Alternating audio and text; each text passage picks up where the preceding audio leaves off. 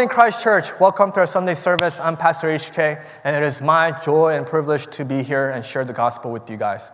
Now, happy Valentine's Day for everyone, because today, hopefully, it is our first and last Valentine's Day, COVID version of where we get to celebrate with our loved ones. Now, as we wrap up our sermon series, Things I Wish Jesus Never Said, today's message is all about what it means to love our neighbor as we love ourselves. Now, the moment I said that, some of you are already putting your imaginary or your physical hands over your ears, just like this lady above, because loving our neighbor as we love ourselves, that's something, it's easy and it sounds pretty for us to listen to it or hear it, but for us to actually live it out, now that's the difficult part. And some of us are cringing a lot.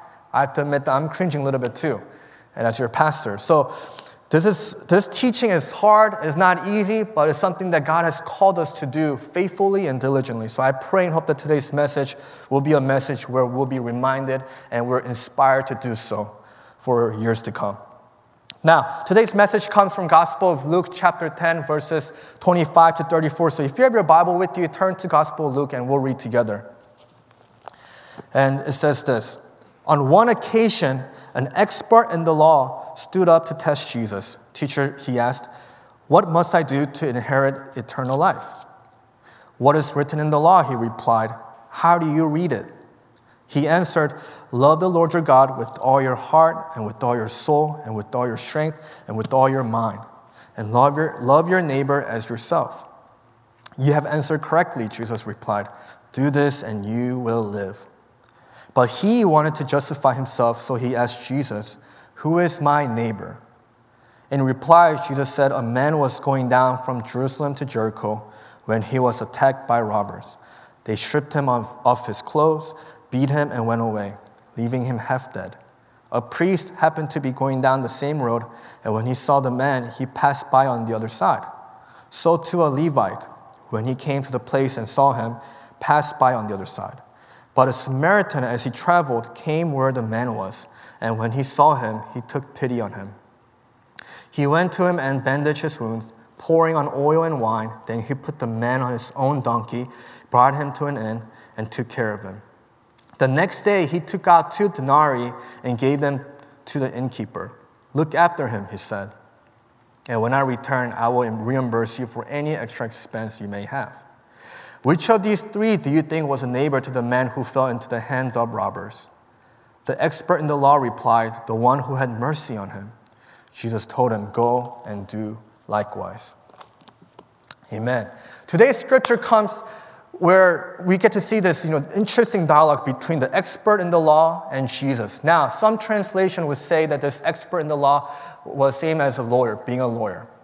And so this smart intellectual man is asking Jesus a very legitimate question that you and I would ask. You and I would ask the same thing to Jesus. How do you inherit eternal life, the everlasting life? Now, Jesus, when he gets this question, instead of neglecting him and whatnot, he said, "How does the Old Testament law say, or what does the Old Testament law say about your question? What does the law say about that?" And the lawyer answered Jesus correctly, which is very interesting and fascinating in this situation. The lawyer said, love the Lord your God with all your heart, with all your soul, and with all your strength, and with all your mind, and love your neighbor as yourself. Those 2 are the first 2 greatest commandments. And the lawyer recited Deuteronomy 6:5, to love the Lord your God with all your heart, and love your neighbor as yourself comes from Leviticus chapter 19, verse 18. And Jesus affirms the lawyer's answer, saying, you are correct. Now go and live it out. The story could have ended right there, where the lawyer could have just went home and said, you know what, I answered the question correctly, and I'm just going to go about my day. But instead, he stuck around and he asked a profound question in my opinion, because there was some sort of an internal struggle in his heart when Jesus affirmed his answer.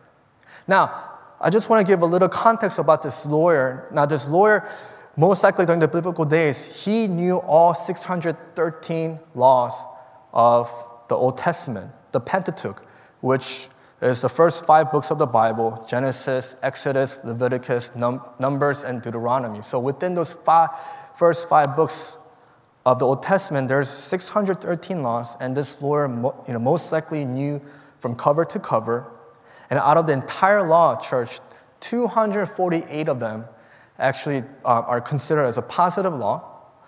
Positive law as in instructs the people of God to worship God with all their hearts, or to revere Him, to worship Him without just wholeheartedly. Like, it's a positive law that encouraged the people to do so. Whereas the 365 laws were considered negative laws, where it had a clear instruction not to do, such as, don't eat this, don't eat that, don't worship the false idols, don't make false idols, and don't do this, and it's all the no-nos within the laws. So it's a long law. It's a lot of laws that this lawyer knew from cover to cover, and yet he asked this question. He asked Jesus, "Who is my neighbor then?" Some scholars believe that when this lawyer asked this question, "Who is my neighbor?" some saying that, maybe he wanted to make sure that he was living out his law correctly, that he was fulfilling all those traditional law effectively and efficiently. And some scholars believe that, most likely he wanted to justify his definition of the second greatest commandment: "Who is my neighbor?" So after the lawyer asked the question, "Who is my neighbor?" Jesus responds with this parable. And this parable is where we have to give our full attention today. Jesus said, there was a man that was traveling from Jerusalem to Jericho. Now, this image right here is just a glimpse of the route of Jerusalem to Jericho. And it was about 15 miles long, and Jerusalem is about 2,300 feet above the sea level, and Jericho is about 1,300 feet below the sea level. So you can already imagine, when you look at the next image, it's like a downhill trip already. It's a long, gruesome trip, 15 miles long. I mean, just looking at it, my legs turn to jelly when I look for it on the Google. I was like, I don't know how people can do this journey. But it was a gruesome journey. Now, it's this path right here, it looks a little wide from this angle, but it's actually pretty narrow, rocky, and it's a happy hunting ground for thieves, especially during the biblical days and even afterwards. So it's a very dangerous road, and Jesus is starting with this parable saying, this man was traveling alone on this dangerous path. And scholars commented that, this traveler was very reckless, and he was a fool for traveling alone on this path. So the fact that he got robbed and he got beat and he lost everything, the outcome, he has no one to blame himself for the outcome that he experienced. Now, as this injured man, this injured traveler is lying on the ground, half dead, a priest comes on the same route, and Jesus is saying that this priest was coming, and the priest saw the man, but he went around him. And then a Levite, same thing. He saw the injured man, but then he just went around the path. Now, for those of you that might not know who the Levites are the descendants of Levi, one of the 12 sons from Jacob, and one of the 12 tribes of Israelites as well. And the tribe of Levi, they actually had a very holy responsibility where they were assigned to take care of the temple and all the temple duties that came along with it. So they were, in a way, very spiritual/religious people. Now, before we go any further, I just want to take our time and just kind of think about the first two people that Jesus has mentioned, the priest and the Levite. Every time I read this passage, I always get convicted how the priest and the Levite neglected their priesthood by simply ignoring this injured man. They just simply went on about it. They went around the path. Some scholars are saying that for the priest, when he saw this injured man, most likely all he could have think about and worried about is the fact that if I were to touch this man or help this man who looks dead, or who could be dead, I'm going to lose my temple duty. Because if the priest touched this so-called dead man on the ground, then he would have violated Numbers chapter 19, verse 11, where Numbers 19, it says, if you touch a dead man, you're considered unclean. And so if you're unclean, then you have to quarantine for yourself for 7 days. And so this man realized, oh snap, I'm going to lose my duty, and I can't afford that. So I can't risk this, this situation. So he simply went about it. He cared about his liturgy more than the well-being of the traveler. Now the Levite, he was the same situation where the Levite, he wasn't better or anything, because another scholars were saying that for the Levite, when he saw the injured man, he could have worried about his own safety, because back then, the group of thieves, they would use one of their men as a decoy to ambush a traveler. And so from the Levite's perspective, when he saw the injured man, I'm sure immediately he said, oh, like if I were to help him, I might get attacked, I might get ambushed. So I don't think it's worth my safety over his. And so the Levite went away. The two spiritual leaders, they were so good at caring themselves, really good at loving themselves, but they did not consider the traveler as their neighbor. Now, here comes a little plot twist today where a Samaritan comes into the scene. Now, before we talk about the Samaritan, I just want to share with you guys, Samaritans and Jews did not get along whatsoever. Samaritans were a group of mixed race people between Jews and other foreign nations, and during the Old Testament days, they intermarried and became Samaritans. But unfortunately, by intermarrying with other nations, it contradicted with Deuteronomy chapter 7:3, where it was instructed for Jewish people, for God's people, not to intermarry other nations. During that time, it was very strongly implied, and yet because they broke the law, some Jews broke the laws, that there's just so much anger and hatred towards the so-called purebred Jewish people and the hybrid Jews. So they just didn't get along. It was there was a lot of tension. And yet Jesus, a Jew himself, uses the faithfulness of the Samaritan to teach us the second greatest commandment today. If you look at the picture right here, the Samaritan, he went out of his ways to take care of the injured man by putting him the first aid, right? He used his own oil and wine.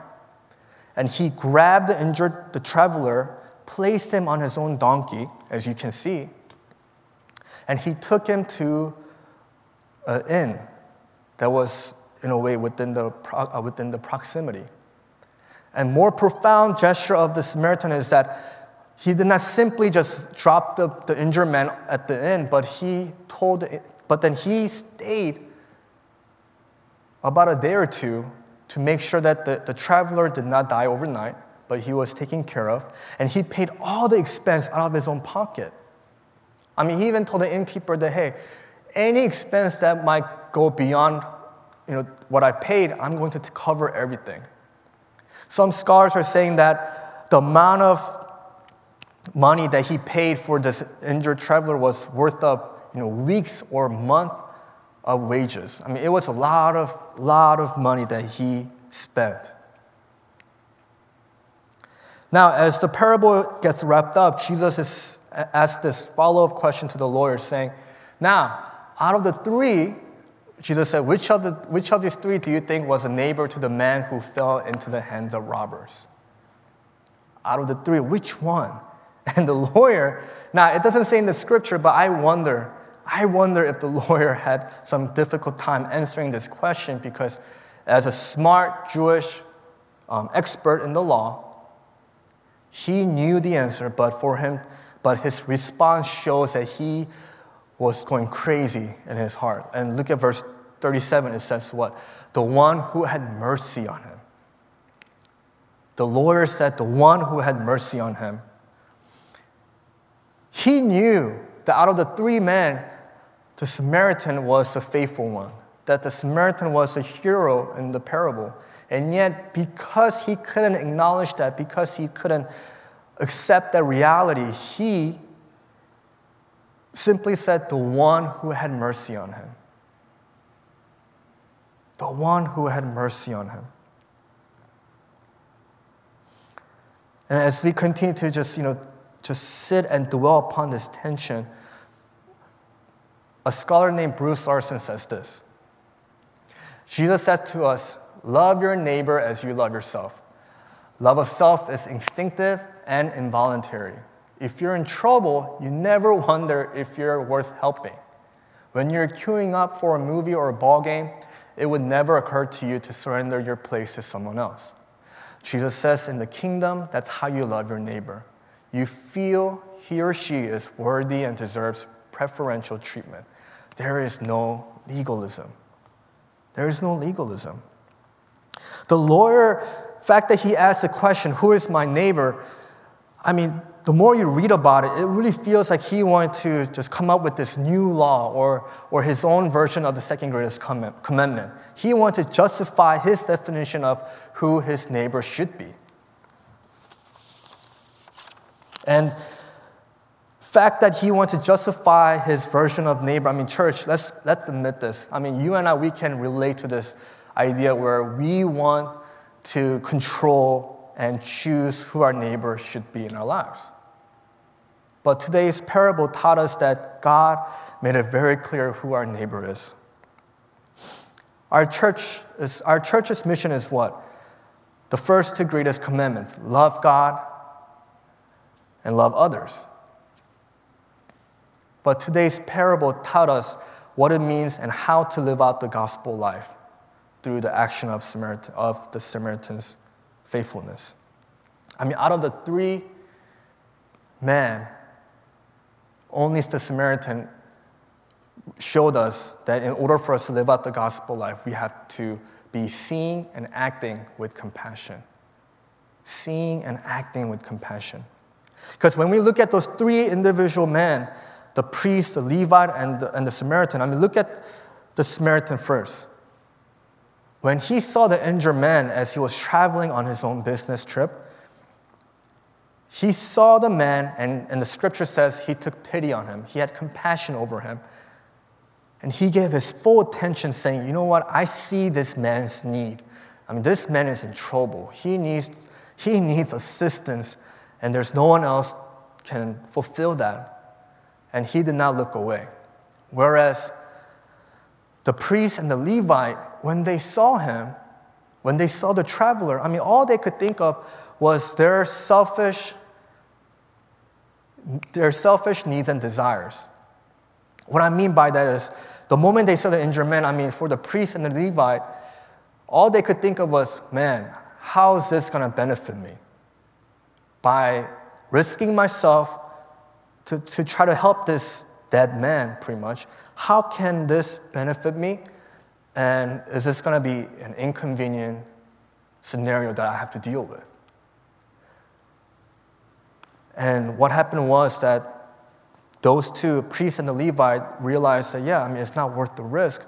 And so they turned away. They literally turned away from the scene. Second, the action, right? Acting with compassion. I mean, the Samaritan, he went the extra mile, whereas the Levite and the priest, I mean, there were no actions. There was no action from them. They simply bypassed the injured man, whereas the Samaritan, he went the extra mile. My goodness, I mean, he took care of him so well, where to a point, church, let's be honest, if the Samaritan simply left the man on the ground after mending his wounds, right? Like, so by putting the oil and the wine over him, and maybe wrapped his body with garments. I mean, if the Samaritan simply just left him there, Some of us would have given the Samaritan 2 thumbs up already, saying, wow, you did so much for him already. And I think it's okay for you to just leave him, and hopefully he recovers, and then he can get back on his feet and then go on his way. He did so much, and yet, in the scripture clearly tells us that Samaritan did so much more. He didn't just simply,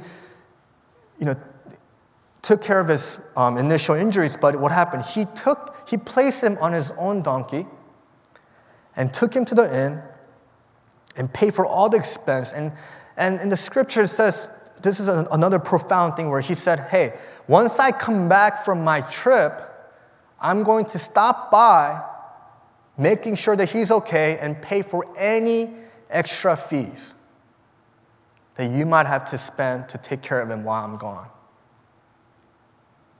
Think about it. He already did so much, and yet he said, I'm going to drop him off at an inn, take a day or two to make sure that he stays alive, pay all the expense to the innkeeper, and clearly told him that I'm coming back because I have to go take care of my business. However, once I come back, I'm going to make sure that I stop by and pay all the extra fees.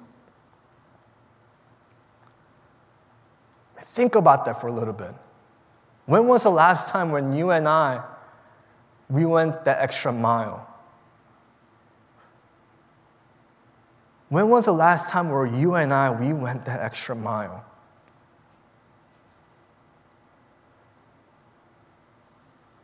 What we just read about the Good Samaritan, that's what it means to love our neighbor as we love ourselves. That's what it means to live out the second greatest commandment. As Bruce Larson said earlier, that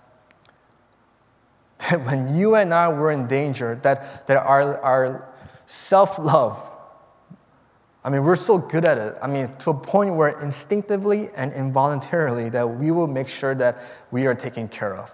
That if something happens to our own body, whether we get cuts or broken bones, bruises, we're not going to just simply look and oh, I have cuts. Uh-oh, it's bruised. I'm not going to do anything about it. No. Instinctively, we're going to put first aid kit on it. Instinctively, we're going to put ice pack on it, or we're going to go to the doctors. And Jesus is saying that's how you need to love your neighbor. Jesus is saying don't calculate like how the priest and the Levite did, but instinctively and involuntarily see the situation and act out of compassion like how the Samaritan was in this parable. Especially as we're living in this world, and especially in the midst of this global pandemic, and we had to maintain our social distance, right? And so this is even more difficult. Some of you are asking, well, Pastor, how are we supposed to, go and carry our neighbor onto our so-called donkey and all this stuff? How are we supposed to do all this stuff? How are we supposed to be the Good Samaritan when we're supposed to, socially distance and all that? Some of the practical examples I can give you is that there are a lot of people that are on the street right now who is asking for change. Even in Northern Virginia area, there's a lot of people that I see whenever I drive. And I really believe that the fact that we are willing to carry some extra cash shows that we care and love about our neighbor. The fact that we have extra box of gloves where we can wear so that when we do have an opportunity to give extra change to our neighbor, we can do that safely by wearing our mask, putting on our gloves, giving our change.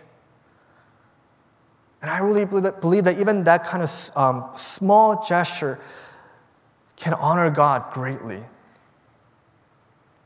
Not because we think that, I'm just, I have extra $1 or $2 and I just want to get rid of it. No, it's because it's not much, but we believe that through this small gesture, God can magnify it and meet their daily bread. Another practical way for us is even Rising Hope Ministry. In fact, that whenever we say we're in need of non-perishable food items, my goodness, every time we ask for that support and assistance from you guys respond, right away, and you guys give abundantly. And that's powerful. That's a powerful testimony that we are ready to respond with compassion as well. So I want to encourage all of us that as we learn who our neighbor is, because sometimes, or a lot of times, our neighbor can be this reckless traveler that we see in the scripture that will come out in our lives. And God is giving us an opportunity to respond to their needs for the love of God and to live out the gospel life. And so, I just hope that, as we continue to live out this life, as we continue to navigate through this time of uncertainties and a lot of mountains and trials in our lives, I pray and hope that as we genuinely love God, that we will love others. And we will live out the gospel life with compassion, with conviction, and with passion. So let's pray, church.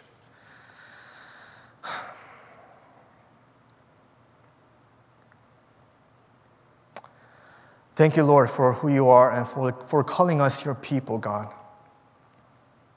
And Lord, as you clearly instructed us to love you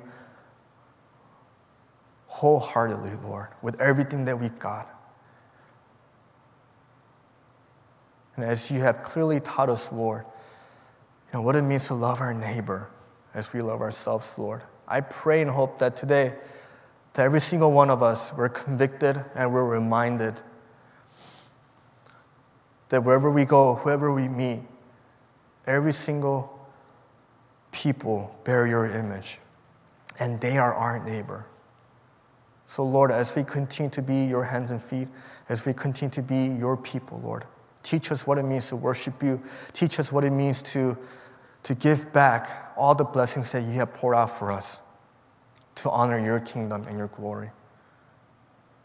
So soften our hearts and help us to be proactive and help us to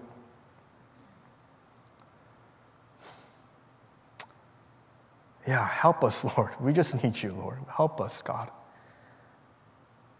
Help us to be your sons and daughters in all seasons. Thank you, Lord, for who you are. We love you, we need you, and we give you all the praise and honor and glory forever. In Jesus' name we pray. Amen, amen, amen.